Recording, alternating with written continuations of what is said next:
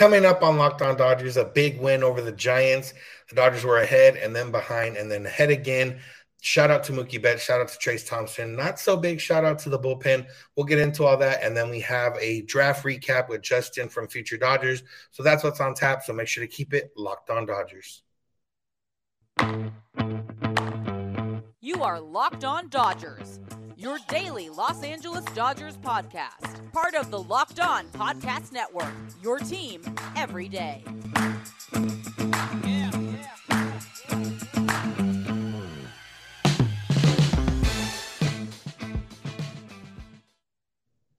Yo, Dodger fans. Welcome to Locked On Dodgers. We are part of the Locked On Podcast Network, the number one local sports podcast network. Locked On, your team every day. Today's episode is brought to you by BetOnline. BetOnline has you covered this season with more props, more odds, and more lines than ever before. BetOnline, where the game starts. This is Locked On Dodgers, and you can find us wherever you find podcasts and on YouTube simply by searching for Locked On Dodgers. Make it easy on yourself and subscribe in all those places so you won't miss a day because you know we're not going to. If this is your first time listening or watching, I'm Ben Samperio, and I usually have Snyder, but he'll be on a little bit later. And we are both lifelong Dodger fans that have spent time in the press box and in the locker room covering the Dodgers in a variety of ways or continuing to cover the Dodgers in a variety of ways.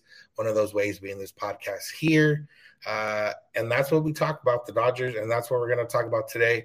Coming up, first segment, I'll talk about the game against the Giants, and then the last two segments will be a draft recap with Justin, the Future Dodgers, along with Jeff, our usual guy on Locked On Dodgers. So that's what's coming up, and let's get right into it. The Dodgers, it was a frustrating game, or it was a great game, turned frustrating, turned great again. All in all, the Dodgers won, beating the Giants. But it was a tale of a few games. It was Mitch White pitching very, very well, the Dodgers offense doing well and taking advantage of some mistakes, and then the Dodgers bullpen faltering and the Giants taking advantage of that bullpen mistakes. And then it was the Dodgers reasserting their dominance and showing why they're one of the best teams and almost the best team in baseball. So let's talk about Mitch White first. And yeah, Mitch White coming off a tough outing last time against the Cardinals. It was reported that he may have been tipping pitches, that the Dodgers looked at it, adjusted, whatever. They never really admitted to the fact that he was tipping pitches, but that's what was reported or alluded to on social media. But was right back to where he picked up, except that one start in St. Louis, pitching very well, going hitless for 5 innings. Ended up giving up a hit to start the 6th, and that's when he came out with 82 pitches. I do think he probably could have stayed in a little bit longer, and knowing what we know now with the way the bullpen handled the game after that, maybe he should have stayed in a little bit longer. But all in all, Mitch White did his job. He continues to be a bright spot for the Dodgers in a temporary filler role, and showing that, you know, he might be a guy in the future, or at least a guy that can do exactly what he's been doing, which is fill in when they need him. So shout out to Mitch White. Shout out to Caleb Ferguson. He made all the outs that he needed to make. He came in after Mitch White gave up that hit and retired the side, and then came in and got another out in the next inning. And that's when the trouble started. The trouble started with Phil Bickford. He gave up a home run to Evan Longoria, and then he gave up a walk, and then he gave up a base hit, and then his night was over facing just 3 batters. Alex Vesia comes in, doesn't do much better, and before you know it, the game that was once 5-0 was now 5-5 after Darren Ruff crushed a grand slam off of Alex Vesia pitch that was literally a fastball down the middle. There was no way Darren Ruff was going to miss that pitch. And Vesia or Will Smith and Vesia wanted it high. Vesia did not throw it high, and it was deposited into the left field pavilion to tie the game. And then, uncharacteristically, Evan Phillips came in the next inning, and he struggled a little bit, maybe got hosed a little bit on a call to Jock Peterson, but umpire was bad both sides, both ways. So there were some calls, maybe a little bit more in favor of the Dodgers actually than that, but ended up giving up a run, walking in a run with the bases loaded. And it was one of those like, wow, the Dodgers might lose this game. And it's because they couldn't hold a 5-run lead with their bullpen in the last few innings. But luckily, Gavin Lux, fresh off his sunburn laying down in the beaches of Malibu, falling asleep apparently. He hits a double. Trace Thompson comes up with a big hit. He hits RBI triple. That ties the game. And then later on, we know what happened. Mookie Betts hit a 3-run home run to put the Dodgers ahead for good. Craig Kimbrell comes in and closes out the game. Mookie Betts ends the game with a nice diving play in right field. And, yeah, it was not fun for the bullpen specifically, mainly Bickford and Vesia, more so than Phillips. But it was good to see the Dodgers have continued their fight and continue to play to the whistle, quote unquote, which is play till 27 outs. Mookie Betts mentioned that in his post-game interview on ESPN. The Dodgers know they have 27 outs to work with, and they played through those 27 outs. So all in all, I think the real big takeaway is Phil Bickford time. Phil Bickford's days are limited. Assuming Blake Treinen comes back, he threw, and he could be back. Or no, he threw. Gonna see how he feels, but he could be back in a few weeks if everything goes well. Dustin May is gonna start for, I believe, OKC and go 3 innings, and he will continue to go up 1 inning every time out and could come back in the middle of August.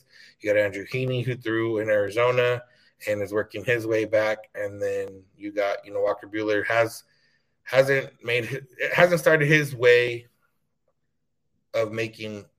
started making his way back, but all in all, seems like he could come back in September if things continue to progress the way they progress for him. So Phil Bickford, your days may be limited, especially if the Dodgers go out and get someone at the deadline, whether that be a starter that pushes a starter to a relief role, or whether that's a reliever that pushes Bickford out. His ERA was already over 5 going into the game. Interestingly enough, he still has a strikeout rate that's up there above MLB average. He has the walk rate, which is below MLB average in the good way. But he's been susceptible to the long ball and hasn't really been able to be the guy that he was for the Dodgers last year. So similar to Alex Vesia, maybe not so bad. Vesia hasn't quite been the lights-out dominant guy he was last year. He's been kind of middle of the pack with a couple of good stretches here and there. But, yeah, he completely missed his spot, and Darren Ruff hit that very far into the – or it didn't go as far, but he hit it. You knew off the bat it was gone. So concerned for Bickford and Vesia a little bit, but realistically they were in at that point of the game for a reason, because they aren't the Dodgers' high leverage relievers necessarily. And if they need to be, it's because other guys have pitched and they hadn't. So Evan Phillips, I'm not worried about. I'm assuming it's going to be a blip on the radar and just one of those days where he just didn't quite have it. Maybe the days off threw him off. But either way, shout out. Trace Thompson continues to hit right-handed pitching well, although he did have a hit off Rodon also, so that's against left-handed pitching. But he continues to shine in the roles that they put him in. And then Mookie Betts, Freddie Freeman and Mookie Betts. Freddie Freeman with the big home run early on, Mookie Betts with the big home run later on, and then finishing the game with the diving. So it was a fun game. It was announced as the largest crowd at an MLB game this season. I know that some people mentioned that was more than the All-Star game. I will say the reason it was more than the All-Star game is because a large chunk of the corner of left field reserve was not paid attendance. It was media. They had to keep it open for the media for the auxiliary press box. I know that there was 3,000 media credentialed for All-Star festivities. I'm not sure entirely how much were there for the All-Star game, but, regardless of all that to say is that there was a lot of people at Dodger Stadium, and there was a lot of people at Dodger Stadium earlier in the week as well. So that's what we're getting into, or that's all we're going to get into. We have Justin from Future Dodgers here to talk a draft recap. He got on with Jeff, and that's what's going to be coming up. So thank y'all for listening to me. I'm going to hand it over to. Do you want to create a free job post in minutes and then reach your network and beyond to the world's largest professional network of over 810 million people? Then you need to hit up LinkedIn Jobs, because LinkedIn Jobs makes it easier to grow your team and helps you find the people you want to interview faster and for free. All you got to do is create the free job post, like I mentioned, add your job and the purple hashtag hiring frame to your LinkedIn profile to spread the word that you're hiring so your network can help you find the right people to hire. Simple tools like screening questions make it easy to focus on the candidates with just the right skills and experience so you can quickly prioritize who you'd like to interview and hire. That's why small businesses rate LinkedIn Jobs #1 in delivering quality hires versus leading competitors. LinkedIn Jobs helps you find the candidates you want to talk to faster. And did you know that every week, nearly 40 million job seekers visit LinkedIn? So post your job for free at linkedin.com/lockedonmlb. That's linkedin.com/lockedonmlb to post your job for free. Terms and conditions apply. Which NFL stars move the betting line the most?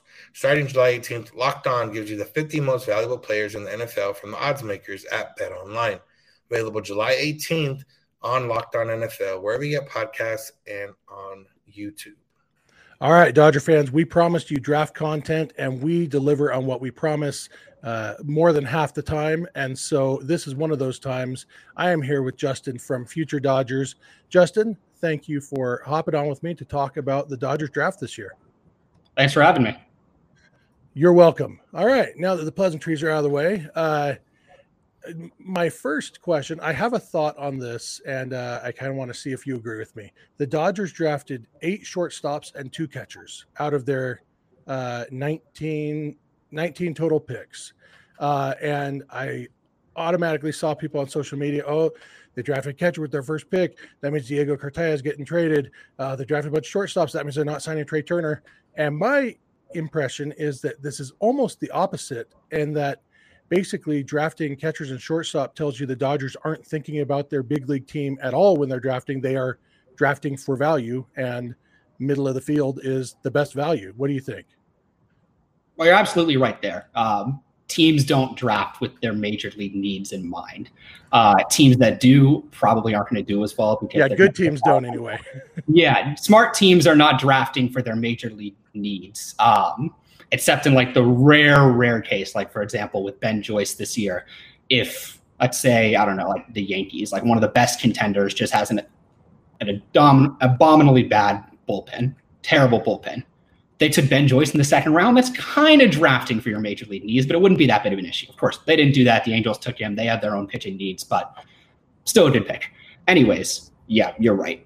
Catchers, shortstop, center fielders, those guys are middle of the field defensive players, and they can move down the defensive spectrum.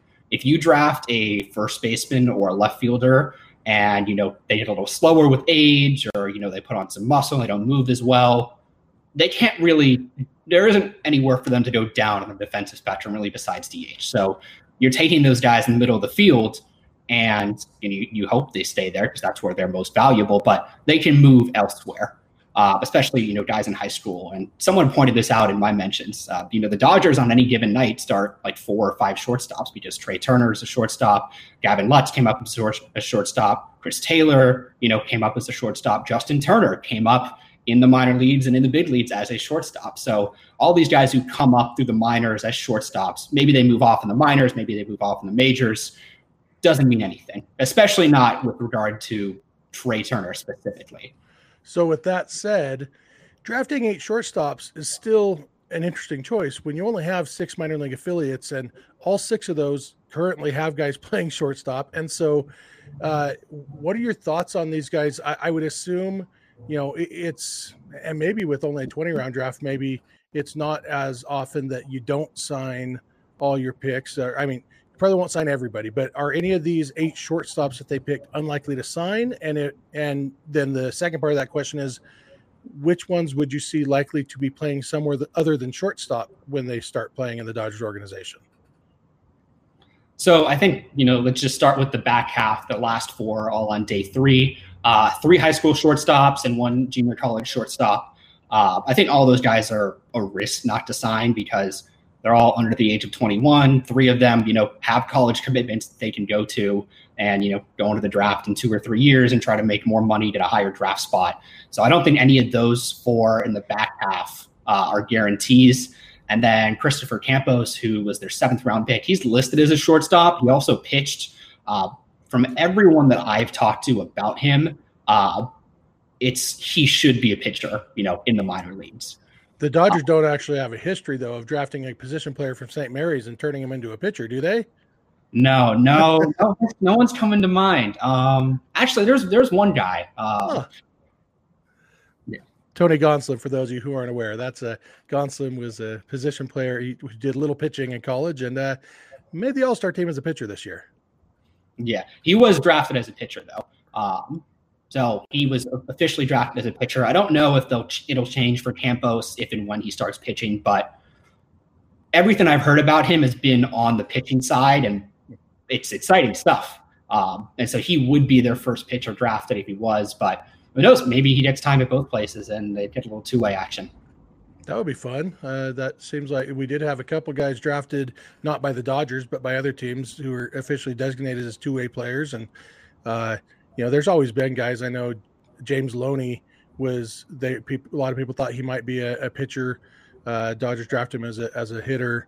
You always have some of those guys. And then you also have some guys like Kenley Jansen or Pedro Baez or Sean Doolittle who come into an organization as a position player and turns out they can't hit, so they end up pitchers anyway. So who knows what's going to happen with those guys. What's your their first pick, which wasn't until the 40th pick overall, thanks to spending a lot of money and I guess that was just thanks to spending a lot of money. Freddie Freeman was the reason that they didn't draft second until 105th. Dalton Rushing, a catcher from Louisville, another situation that they've had some success in the past. That's Will Smith's alma mater and position. And Dalton Rushing, did you have him on your board, guys you were excited about? And what are your thoughts on him? I did have him on my big board for the Dodgers 40th pick. Not super high, so not the guy I would have taken, but I'm not in charge for a reason. So there's that. I think, he presents a very typical Dodgers offensive profile. It's power and patience from a premium defensive position.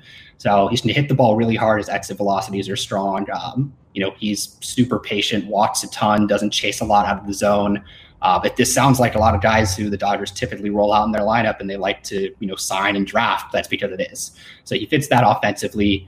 Defensively, I think most people assume that the electronic strike zone is coming at some point. Doesn't seem like next year, but at some point, he's a guy who's probably helped by that. Him being able to stay behind the plate, probably a little more likely, if and when that happens. But I know Billy Gasparino said that they view him as a catcher and he might get some time at first base, where he played a little bit this year at Louisville, but they see him as a catcher and, just adds to a really strong group of catchers in the minor leagues, led by, of course, Diego Tartaglia. Yeah, for sure. And then their second pick, their first of 8 shortstops, was Alex Freeland out of Central Florida, I believe. He's young for a college draftee, right? He is. So he's a draft eligible sophomore. If he were born about 10 days later, he wouldn't even be eligible. And if this draft were in June, like it had been for, the past few decades, instead of over the All-Star weekend in July, he wouldn't have been eligible either, because the eligibility rules, it's, 3 years of college, junior college players, high school players, or college players who will turn 21 within 45 days of the draft. And he turned 21 in about a month. So, just old enough. He was a very highly regarded prep player 2 years ago in the 2020 draft. Ultimately went to school. Hasn't had like a huge season or anything either year. But decent tools, solid hit tool. I think, someone who's still growing into his power. He has the frame for power. He's 6'2". So I think, potentially coming into the Dodgers organization, one thing they've been good at is kind of getting guys to reach more of their raw power and get it into in-game power. And that's really, I think, if they can do that for him, he'll be a pretty exciting offensive player in the middle of the field. Awesome. Is there any particular, so you mentioned the raw power that maybe will tap into that. Is he kind of fit that mold of a toolsy guy who the Dodgers organization think they can kind of get the most out of? That's what you're thinking here? I'm not. There are other guys who I'd probably put that label on in this draft. Maybe not him. He's a guy who, if everything turns out well, he's above average hitter, above average power, but not elite in both, if that makes sense. Okay. BetOnline.net is the fastest and easiest way to check in on all your betting needs. Find all your favorite sports and events, and then at the number one online source for odds, lines, and games.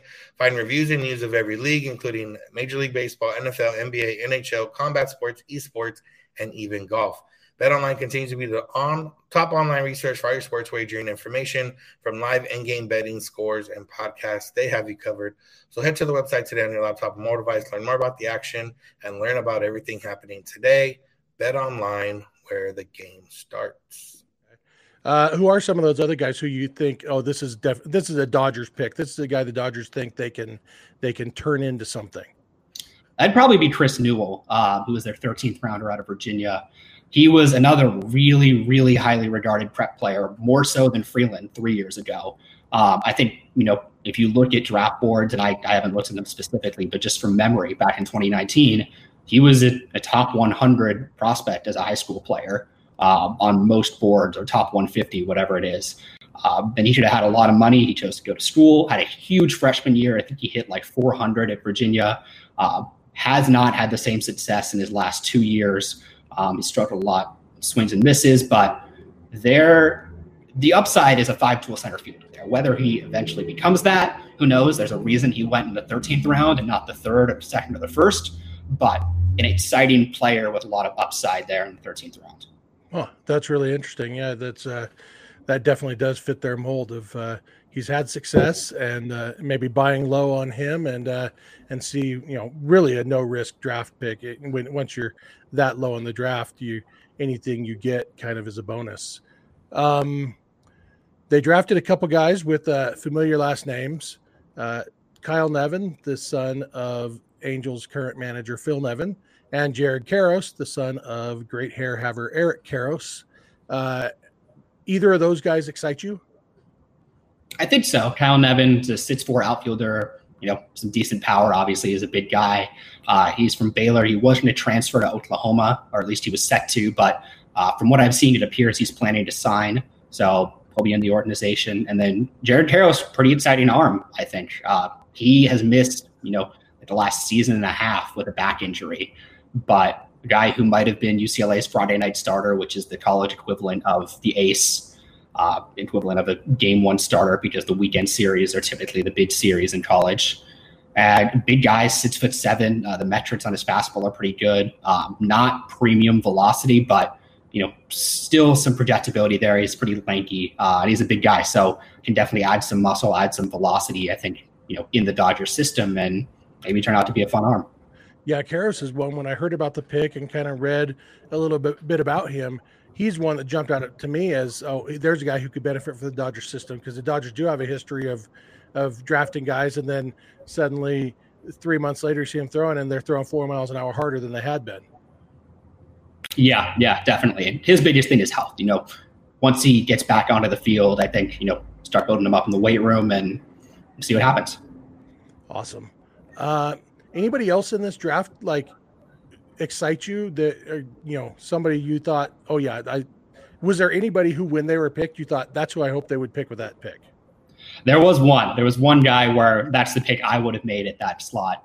Jacob Meter, their 12th round pick out of Dallas Baptist. He fits, kind of these, modern trends for smaller pitchers, really low release rate. It's a, low to mid 90s fastball with plus vertical movement. He's got a breaking ball, exciting arm. I think if he had been taken, I think he should have gone on day 2 for sure. If a team had taken him in like the 4th or 5th round, I wouldn't have batted an eye, but if he falls to the 12th, then great pick, I think.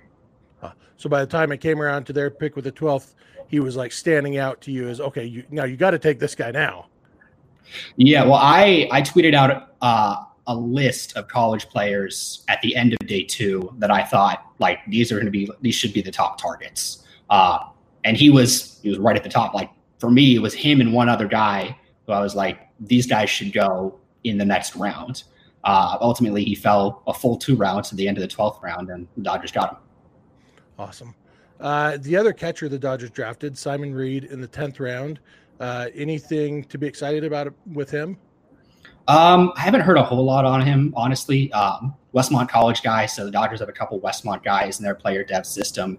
So I think they have a relationship with him. I know he's worked out a Driveline a little bit. So I know there are some definitely Dodger connections there. I think the interesting thing is he's not a senior, he's a junior. So typically 9th and 10th round, those are senior spots where you take guys who will sign, under slot, and so you can get some more money for the rest of your draft class. But he's a junior, he's 21. So I think that to me speaks on, Steph might be, decently talented more so than like the average 10th round pick.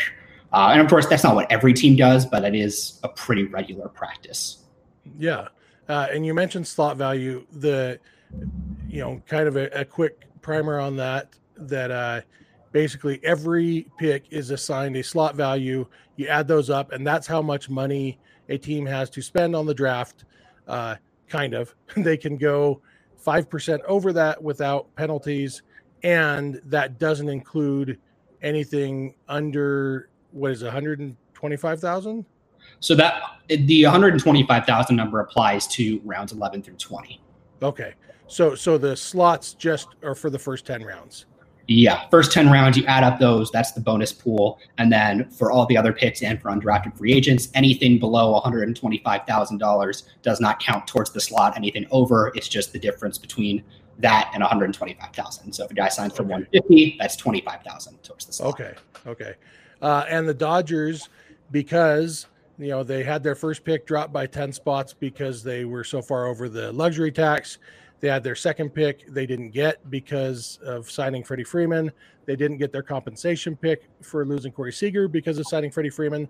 All that adds up to the Dodgers had not very many draft picks and low in each round because they had the second best record in baseball last year, which means the Dodgers ended up with the smallest total.